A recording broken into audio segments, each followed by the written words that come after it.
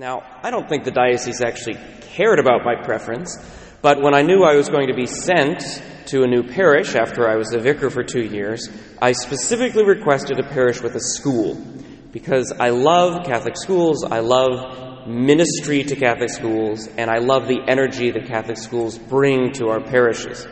So that has come to fruition. I love being here, and I love our school. And one of the things that happens with the school is when I walk from my office anywhere, often to my house for lunch, I have to weave through recess.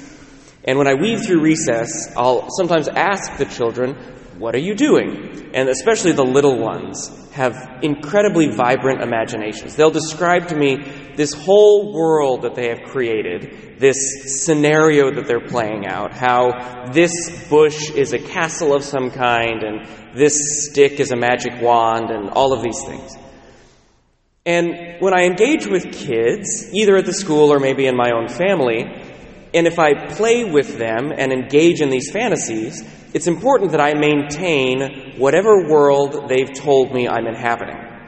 So if we're playing together and they tell me that that bush is a castle, I had better refer to it as a castle. Because if I don't, if I say, "Oh, you're hiding in the bush," they will correct me. Say, "No, it's a castle. It's my castle, and I'm doing this, and I'm this princess," and all of these things. And it's a lovely thing. It's a lovely thing that children do. But they have to maintain that. They have to maintain the strict language around these items, because the bush is a bush, right? You look at the bush, it's clearly a bush. That stick is clearly a stick. It's not a magic wand. But to live in that fantasy, to continue to have that imagination and that exploration, you have to refer to them as we are treating them. We're treating this as a castle right now. We're treating this as a magic wand right now.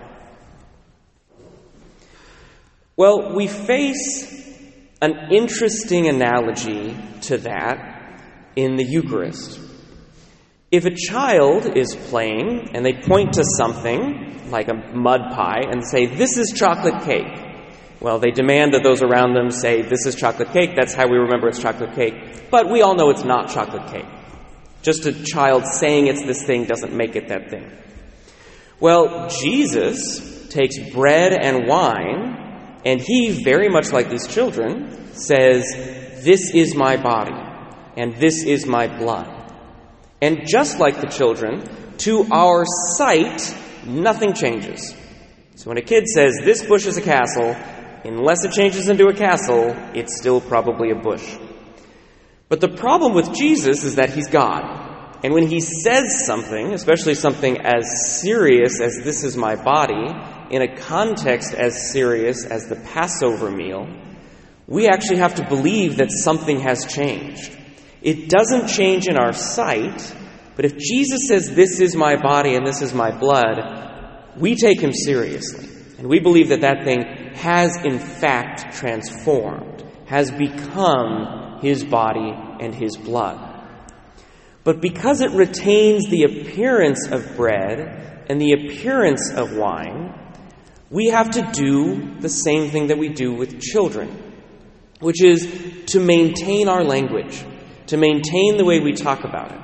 Otherwise, we are liable to start treating what is truly the body and blood of Christ, we're starting to treat it like bread and like wine. If it doesn't change before our eyes, it's hard for us to remember and to treat it as it truly is, as the body and blood of Christ. So, Catholicism, knowing this, being deeply invested in our human nature and knowing how humans work, over many, many centuries, has developed a system of devotions to help us remind ourselves over and over again what a thing truly is. Just like a child enforcing language. No, you have to call this thing a castle. The Church, to preserve the truth of the Eucharist is not a fantasy, to preserve the truth of the Eucharist, has all of these different devotions of the Eucharist that help us remind ourselves over and over again, this isn't just bread. This isn't just wine. So for the rest of the homily, I'm going to run us through some of those Catholic devotions, some of which we still do today, some of which we don't really do today, but I think it's important to think about, to remind ourselves that's why it was there, that's the purpose that it served, and maybe we can find another way to serve that purpose. So the first category I might talk about is all of the ways in which we greet Jesus. So an older devotion that's sort of gone out of fashion, and for reasons very much related to parish safety that we'll talk about, is greeting the Blessed Sacrament, or making visits to the Blessed Sacrament. And this is particularly true in dense cities with a heavy Catholic population, where you might have churches, Catholic churches, every couple blocks. But there is the idea, and I've heard of this from parishioners who grew up in New York or Philadelphia, there is this idea that as you're walking down the street, if you pass a Catholic church, you don't just pass that church. You go inside that church, you make a brief visit to the Blessed Sacrament. Essentially, you say hello to Jesus, who is present in the host, preserved in the tabernacle. You go and you say hi to Jesus before you move on. It's this idea of recognizing that if the bread has become the body of Christ, Christ is truly present in the world, then we would never want to pass Jesus by without giving him some recognition. If God is present in our churches, we can't just ignore him. We should acknowledge that he's present in our church before we move on to the next thing. Now, unfortunately, we live in a world today where we have to keep our parishes locked because there's not as much of a fear and trembling before the sacred, and people are liable to come in and vandalize or steal from our parishes. So where all of these churches used to be just left open throughout the day, now we have to lock our doors. But canon law tells us we have to keep the church open at some point during every day so that people can pray here. And the way we've solved that problem at Assumption is we have a door code.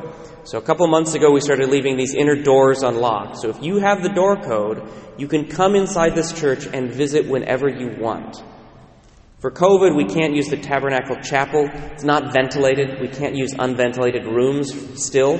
But you can come into the church, you can visit with the Lord whenever you want to. Call the office, get the door code, make these visits.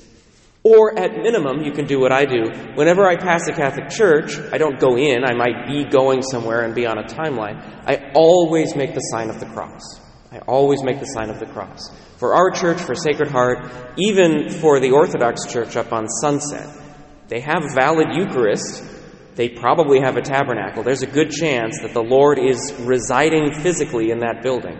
So I always make the sign of the cross when I pass that, just to acknowledge God is present. God is present there, and I don't want to ignore his presence. In the church, we greet the Lord with a genuflection. Now, for reasons that I'll probably cover later in the homily, our tabernacle is not up front like it is at Sacred Heart or many Catholic churches. We'll get there. But there's still the idea of genuflection. So if a tabernacle is up front, what people were trained to do was before you go into your pew, you genuflect. You go down on your right knee, you make the sign of the cross to acknowledge the presence of the Lord. Because if this is his house, and he is truly physically present here, which he is, we don't want to walk into somebody's house without saying hi, right? Just blow past them and start, taking stuff from their fridge. That's not what we do. We always greet the host. That was an intentional pun. We always greet the host. We always greet the person who is hosting us in the home, right? But same thing is true of the church. We always greet the Lord who is present in our tabernacle. Little weird at Assumption because you got to turn in weird angles. So what I do is at minimum I make the sign of the cross. Whenever I walk past the tabernacle chapel, just like driving past a church, I always make the sign of the cross to acknowledge the presence of God. He is truly present here in his body and blood. And I need to remind myself of that so that I don't just treat it like bread, right? Treat the host like God because it truly is God. At least acknowledge it somehow, however it works for you. I should say the reason we have those chapels is a good reason. There was a Roman document after the council, I can't date it exactly, but that talks about church architecture, and it talks about creating tabernacle chapels because Romans write church law, and Romans think in Roman terms. In Rome, there are all these huge, big, beautiful churches with tons of tourists all the time. So they were like, our people need to be able to pray with the Eucharist, and they can't because it's just so distracting to be in these churches. Let's create these side chapels so that devoted people who want to pray with the Eucharist can go and pray with the Eucharist while the tourists do the tourist things. Well, we started applying that to like neighborhood churches in the United States, where it doesn't actually do much because our church doesn't have a bunch of tourists all the time. And I've tried to pray in that chapel when something's going on in the church, and it really doesn't help. Like, I'm still equally distracted. But it was a good intention to try to give people a prayer space. I'm not sure if it had the fruits that everybody intended. It would be nice to have the tabernacle in the main church so that when you walk into the church, it's clear, like, there's Jesus, he's the host, this is what's going on. But that's many years down the line before we have that conversation. Okay, to continue the devotions. One other place you'll see genuflection is in the Mass. I genuflect 3 times. After the consecration of the host, after the consecration of the chalice, and then right before the reception of communion. And that's because those are the 3 times where I'm about to get most intimate with the Lord. I get most intimate with the Lord when I am holding the bread that becomes his body, or when I'm holding the chalice that becomes his blood. Immediately after that moment, which is so holy and so special, I have to make a grand gesture with my body to acknowledge the fact that this is now God. And then, right before I take him into my body, I acknowledge it one more time. We don't genuflect for normal people. Like, I don't go around genuflecting somebody when I greet them. That's not something that I do. We reserve that, at least in the U.S., for the Lord. And so making those gestures is a way to just acknowledge one more time how incredibly special this thing is. And, because we're human, to remind ourselves that something special is happening. On that note, you'll notice during the Mass I also keep my fingers together after a certain point. So my hands are like this when I pray for the first part of the Mass, and then after I say the words of consecration, and that piece of bread becomes the body of Christ, I keep my fingers together when I pray like this. That's related to something that I would call crumb management. So the Lord gave us his presence in bread and wine, which is insane. Because bread and wine, I mean, you can spill wine, bread can break, it can get lost, it's powerless, and it has crumbs. So the church has had to deal with the fact that, like, this is the presence of God, this is truly the body of Christ, and yet it's like shedding. There are crumbs everywhere. And so there are all of these different devotions and practices that have built up around the altar to make sure that we don't treat crumbs like crumbs, that we treat them essentially like flecks of gold coming off the most precious thing we've ever seen. So we have things like the corporal on the altar, which is a cloth that's always underneath the Eucharist, just in case a crumb were to fall. It would at least fall in the corporal, and then the corporal, when we clean it, ideally, we first shake it out over a sacrarium, a special sink that goes directly into the ground, so that any crumbs of the Eucharist aren't put through the washing machine, for example. We have a corporal, we have a paten to hold the bread so that the bread isn't just on a cloth, that any crumbs would fall onto this piece of metal that then we wipe off into the chalice. You'll see me purify the vessels after we've received communion to make sure that no crumb is left on the paten or in the ciborium. I'll run water through the chalice to make sure that there's no remnant of the blood of Christ. We want to make sure that all of the Eucharist is consumed, that we don't just leave bits and pieces of Jesus hanging out in the sacristy unacknowledged and unrecognized. We always very careful with those crumbs. So, when I touch the bread, I might get crumbs on my fingers. And so once I've said the words of consecration, that's the body of Christ. And so I trap those crumbs between my fingers, and I don't release my fingers unless they are over a piece of metal, so that the crumbs would fall onto the paten or into the ciborium. And then I don't release my fingers until I've run water over them to make sure all the crumbs are off. Now, this used to be required in the Mass. Now it's not. The Church basically said we got really, really fussy, and people focused far too much on these fussy things rather than on the presence of Christ, right? They were just very rule followers, and they weren't like, oh, this is Jesus. But I've retained it for myself as a priest as a devotion, because I'm human, and it's so easy for me to think this is just bread. I celebrate 3 Masses on Sunday. By my 3rd Mass, it's really hard for me to be prayerful. But keeping my fingers together, I might be praying, I might lose myself, and then I might look at those and be like, oh right, I've done something special today. There is something important that has happened here on this altar. The final category that I'd like to bring up is exposition. So in the Roman documents, the Church sees very little difference between exposition and adoration. Sitting with the tabernacle is still sitting with the presence of Jesus. And so even on Holy Thursday, where we have this procession and we sit with Jesus in the garden, the Church tells us to keep the Eucharist in a tabernacle or in a vessel, to not expose it. Because, again, it's the presence of Christ, and we're supposed to acknowledge that. So, in the Church's mind, there's nothing particularly special about exposition. And yet, in the United States, and possibly around the world, I'm not sure, there's been this practice of really emphasizing exposition, more than just praying with the tabernacle, but praying with the host in a monstrance, where you can actually see the host. And I think the importance of that has developed because of something, well, in general, but I'll tell it through a story about a guy named Curtis Martin.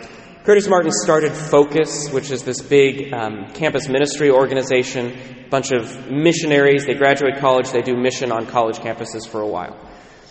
He was a Catholic, fell away from the Church, got involved with evangelical Protestantism, and then came back to the Church. And what brought him back to the Church is somebody made him go to exposition.